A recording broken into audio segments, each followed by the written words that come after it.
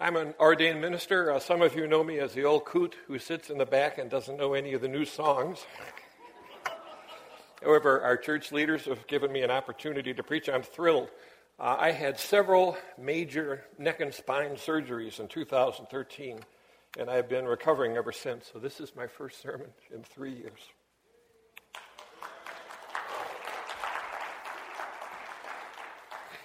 It means more to me than it does to you. I'm Minister of Community Relations for an organization called BASICS, which is Brothers and Sisters in Christ Serving. We are a nonprofit Christian mission organization. We serve Milwaukee's inner city. We've been doing it for 20 years. And up until now, I've been working with them on fundraising and communications. My deepest desire is to preach revival. God willing, that's what I'll be doing until my last breath, and I'd appreciate your prayers. I've been praying for revival daily for almost 50 years, ever since I realized the difference between Christianity and religion, ever since I realized how far short we fall from the Christian standard of life. Our concept of revival, I think, is flawed. Many people think of revival as a mass movement. And it is. It could mean an entire city being transformed or an entire church coming alive. But those things will never happen unless there's a single person, each person, who is transformed. You think of George Whitefield, Charles Finney, Billy Sunday, Billy Graham, mass movements, all of them. But every single revival starts in the heart of a single person. Every forest fire burns one twig at a time. Every prairie fire burns one blade of grass at a time. Every revival burns one Christian at a time. Will that Christian be you? So I'm preaching revival this morning. If you leave this service the same as you were when you came in, I will have failed miserably. You might leave this place and think, well, that was a very different sermon. I can just about guarantee that. But if that's all, then I failed. But if you leave this sermon deeply desiring to be different and better, I will have accomplished what God called me to do. Now, a few thoughts about revival, and then I'll get started. Revival is not evangelism. Evangelism is permanent. Revival is temporary. Revival means you've come awake. Everybody goes to sleep and has to wake up again, so to be revived is to wake up spiritually. Revival has to be external, not just internal. It must be expressed in the way that you live. Revival happens inside you, but if it stays inside you, it will not remain at all. And revival is deeds, not just faith. Just like what James said about faith. Revival, like faith, without works, is dead. Revival is doing the Word of God, not just believing it. Revival is different from salvation. Revival is costly. Salvation is free. Revival is different in that revival is for believers, us. Evangelism is for the lost. Another difference. Revival is about our fellowship with God. We're going to get into this a little bit later. Our relationship with God, that will never change. But fellowship with God is up to us. That can change. And one last thing. Revival is the same as salvation, especially in this one regard. They both begin with you. Revival and evangelism begin with you. This morning I'm preaching on obedience and acceptance. First, obedience. John chapter 15, verse 10. Jesus speaking. If you keep my commands, you'll remain in my love, just as I have kept my Father's commands and remain in his love. So our passage this morning is 1 John 2, 3 through 14. And while you turn there in your Bible or fire up your iPhone or your tablet, let me warn you, I'm an old-fashioned preacher. I want you to hear this message and read this passage as if you've never seen it or heard it before. Something like this, okay? Hey, everybody! We just got a letter from the Apostle John. The Apostle John. The one who sat right next to Jesus at the Last Supper. The one who actually was on the mountain and saw the transfiguration. The apostle that Jesus loved? Wow, Jesus trusted him so much that when he was on the cross, he told his mom, "Mom, live with John." Not her sons and daughters, not his brothers and sisters. He had John take care of his mother. That John, he wrote us. Can you believe it? I got the parchment right here. Do you want to hear it? Yeah. Listen like that. We know that we have come to know him if we keep his commands. Whoever says, "I know him," but does not do what he commands is a liar, and the truth is not in that person. But if anyone obeys his word, love for God is truly made complete in them. This is how we know that we are in him.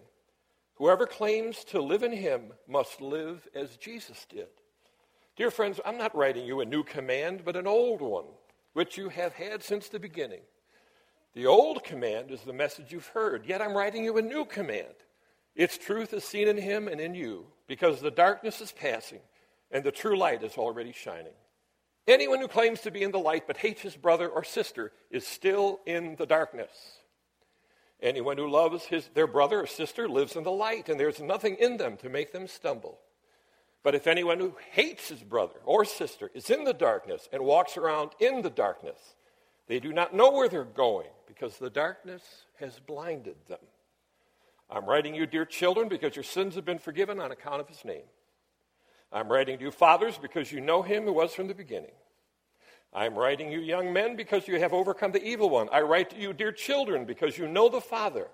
I write to you, fathers, because you know him who is from the beginning. By the way, did you notice? It's identical to verse 13. God is repeating himself. Fathers, are you listening? John is telling us that he wrote this because he assumes that you know Jesus. Do you? I write to you, young men, because you are strong and the word of God lives in you and you have overcome the evil one. Now, did anything jump out at you? There's plenty there, especially about obedience. I see here that obedience is a choice. It's an act of will, not your faith. We see that obedience provides assurance that God loves you, and that through obedience, the love of God is fully expressed in you. Obedience provides certainty of your relationship with God.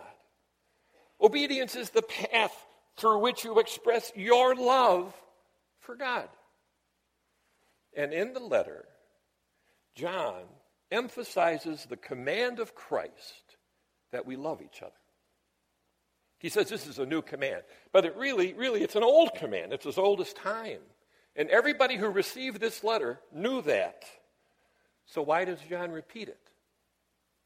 Because while the practice of obedience is still required, the process of obedience now is a little different because in Jesus, the process of obedience is one of fellowship. And I want to explain that. The better your fellowship with Christ, the stronger your desire and your ability to obey. And then the better your obedience, the stronger your fellowship. They work together. They complement each other. Your obedience and your fellowship with God. Now, look at it this way. Diane and I have 4 children. Nothing will ever change that. Our relationship with our children will always be the same. But fellowship can be broken. We may not always get along. We all know that sometimes there's a little distance, even in families. But even if the fellowship is fractured, the relationship remains the same. I will always be their father. Diane will always be their mother. They will always be our children. And it's that way with God. God loves you. That will never change. That incredible, precious relationship with you is up to him. Fellowship with him comes down to us. Obedience maintains it. Obedience strengthens it. What you say and do. The outward expression of your faith, your conduct, your priorities, your words, even the look on your face. I'm amazed that so many Christians know they should obey the law but don't know what to do or how. So I duplicated the commands of Christ in your bulletin. Pull it out.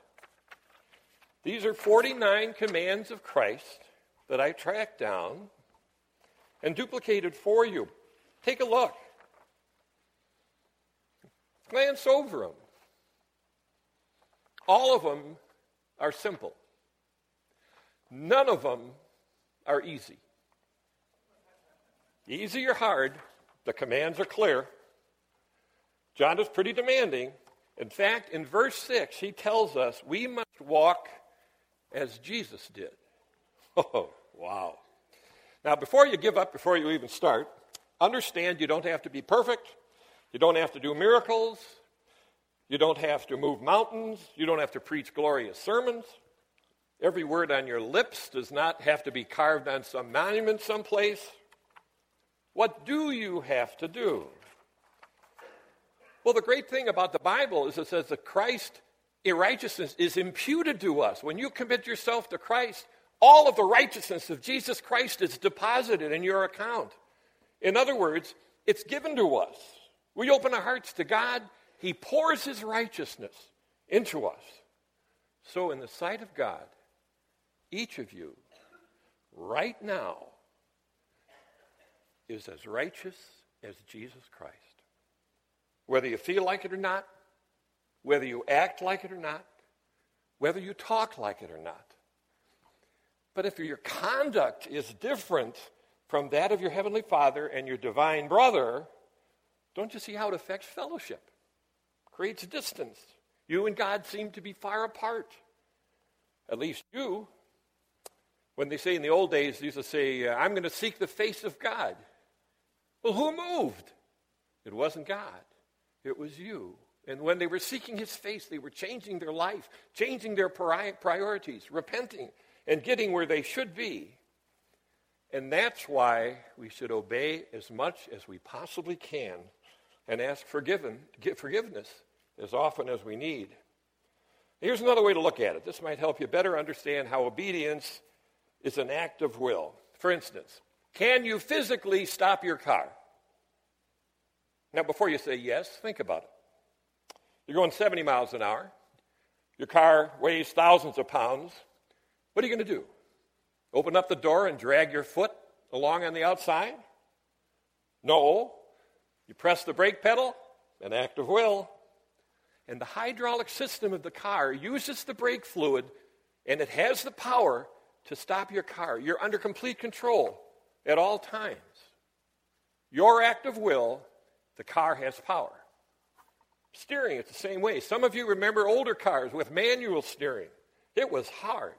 As a matter of fact, that's why most cars were driven by men. You really had to muscle that steering wheel, especially if you were going slow or just getting started. Now what? Well, you just gently turn the steering wheel any way you want to. Sometimes you can even do it with a finger if you want to. Why? Because you, as an act of will, decide which way you want to go, and the hydraulic, the steering fluid, and everything else steers the car. You do an act of will, your car has the power. It's like that with the Christian life. It's like that with obedience to God. It's your act of will, your desire to obey, which sets everything in motion.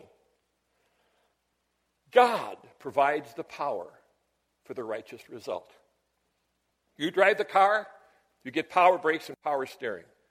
You obey God, and you get power living. You will to obey, God's power to obey. Now, the command from John that I want to concentrate on right now is the command in verse 10. We are commanded to love one another. Now, in other parts of the Bible, you can infer from a lot of the stuff that we're supposed to love everybody, absolutely everybody. But here, John doesn't say that. He simply says, love your brothers and sisters in Christ. Now, I'm sure that extends to all Christians and all churches everywhere, all around the world, but it certainly includes every person in this room right now. It certainly includes every single person who is a member or an attender of Cross Point Church, every single one. Now, shouldn't that be easy? Really? What's that old saying? To live above with the saints we love, oh, won't that just be glory? But to live below with the saints we know, well, that's a different story.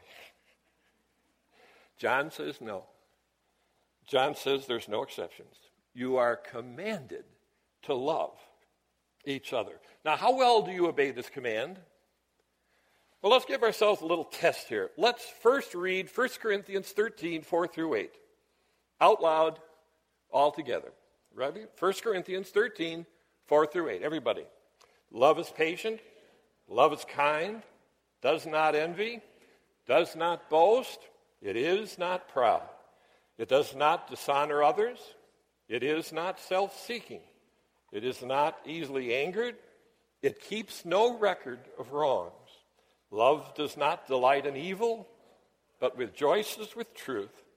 It always protects, always trusts, always hopes, always perseveres. Love never fails. I'm sure you're all familiar with this. You hear it at almost every wedding, but now I want us to read it again, a little differently. Instead of the word love, this time, say your first name out loud.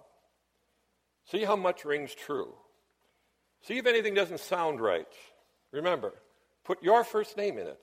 Everybody. John is patient. Come on. John is kind.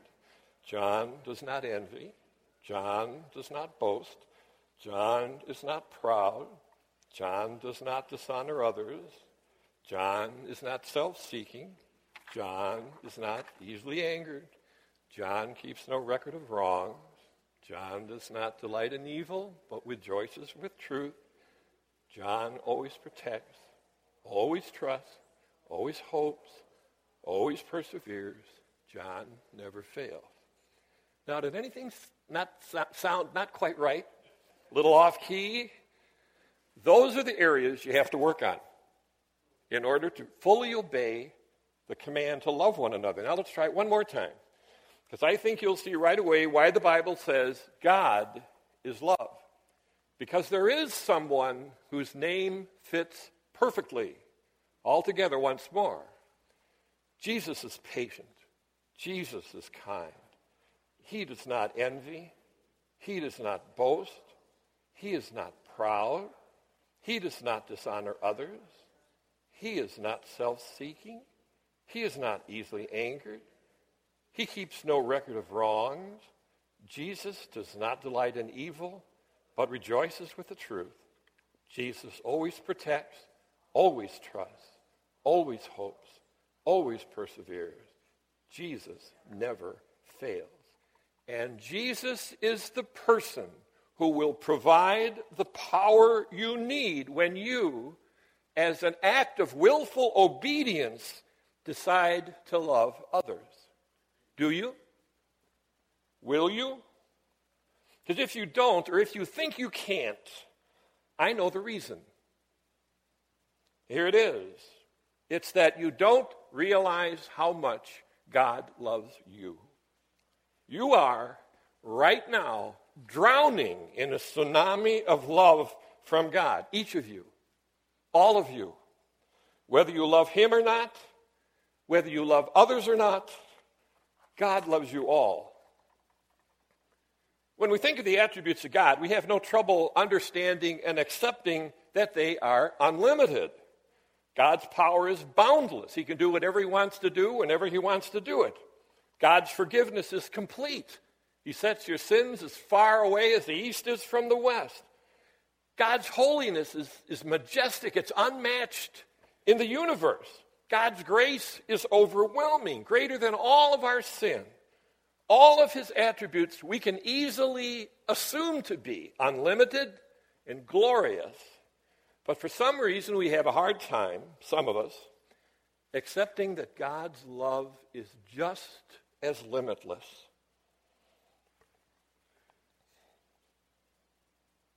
No matter what we do. He loved you in the past. He loves you now. He will love you forever.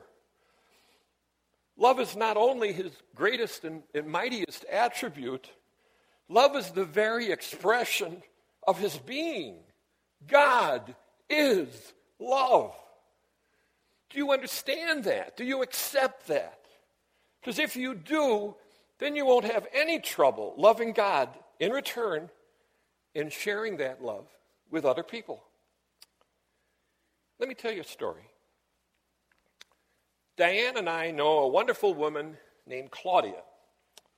Her father was an abusive, alcoholic man. He abandoned the family when she was little, leaving her and her mother to struggle.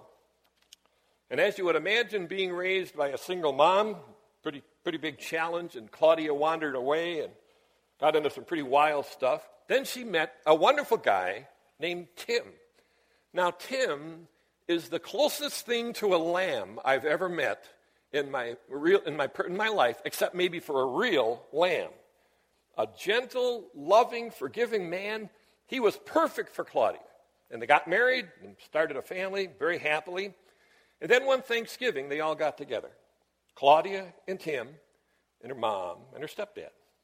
And you know how it is with some families? They sit around the table, put everybody's name in a hat, and they decide who they're going to buy a Christmas present for. Well, one year, Claudia's stepdad drew her name, and when it was his turn, he said, "Well, Claudia, what do you want for Christmas?" And Claudia said, "I want a dad." Well, it was one of those things. What was said and how it was said, the room got real quiet. "What do you mean, honey?" he asked. "I've never had a father," she said. "Never in my life. I want a dad. Would you adopt me for Christmas?" And I love that guy. He said it would be an honor. So true to his word, he went down to the courthouse, got the paperwork started. They didn't have a court date by Christmas, but it wasn't too long, and there they all were in family court, all four of them, Claudia and Tim, and her mom and stepdad. And one thing about family court, lots of times, too often, it's an assembly line. Many adoptive parents don't even show up. The clerk and the judge just go through the paperwork and make their decisions, stamping pieces of paper. Jose Gonzalez is now the adopted son of such and such, and Mary Smith is now matured out of foster care and is now an adult, and it went on like that. And then Claudia's file came up. "Wait," said the judge. "There's no consent form here." And Claudia's stepdad stood up and he said, "I'm the adoptive parent. I've come to sign the consent form in person." "Fine," said the judge. "Where's the baby?" Well, her stepdad motioned to Claudia that this is my stepdaughter. Her father abandoned the family. She's never had a dad. And she has asked me to adopt her, and that's what I wish to do. The judge was amazed. "You're adopting this grown woman now?" So he called all four of them up to the bench and said to him, "I admire you more than any man who has ever stood before me in this court." And he set aside all the paperwork and walked them through the entire adoption process, explained everything. And when all the procedures were completed and the paperwork was filled out, there came that magic moment when the gavel came down and the judge proclaimed, "Sir, Claudia is your daughter." Well, there weren't too many people in the courtroom, but there was actual applause. Judges don't usually like that, but this was special. No one could remember the last adult adoption. Family was celebrating. Claudia and her dad were hugging. And then the judge said, "Wait a minute. I'm not done yet. Claudia, do you understand your position as an adopted child?" And she said, "Well, I know I have a dad." "Oh, that's true," said the judge, "but there's more. You see, a natural child is the result of love between a husband and wife. The baby just comes. The baby doesn't choose the parents. The parents don't have a choice either. They just accept what comes. But sometimes, even in the most loving family, the child can disobey the parents, disrespect them, humiliate them, even endanger them. And when that happens, parents can come to this court and literally disown the child. They can literally state that the child is no longer theirs and they are no longer the parents. But an adopted child is a child by choice. A loving father makes a decision to bring a child into his family, and the child accepts. And so, in Wisconsin, an adopted child can never be disowned. Congratulations, Claudia. You have a father forever. Do you understand? Do you understand that God has adopted you? A loving father has brought you into his family, and that you are now his child, a child of God. You are actually a joint heir with his son, Jesus. You will inherit everything that he inherits. It's your status now, and it will be your status throughout eternity. Realizing that, understanding that, how could you have any difficulty at all obeying your Heavenly Father? Wouldn't you want to do everything he asks you to do? How could you have any difficulty at all loving other members of his family? You shouldn't, should you? You wouldn't, would you? Let's pray. For this reason, I kneel before the Father, from whom every family in heaven and earth derives its name. I pray that out of his glorious riches he may strengthen you with power through his Spirit in your inner being, so that Christ may dwell in your hearts through faith. And I pray that you, being rooted and established in love, may have power, together with all of the Lord's holy people, to grasp how wide and long and high and deep is the love of Christ, and to know this love that surpasses knowledge, that you may be filled to the measure of all the fullness of God. And now to him who is able to do immeasurably more than all we ask or imagine, according to his power that is at work within us, to him be glory in the church and in Christ Jesus throughout all generations, forever and ever. Amen.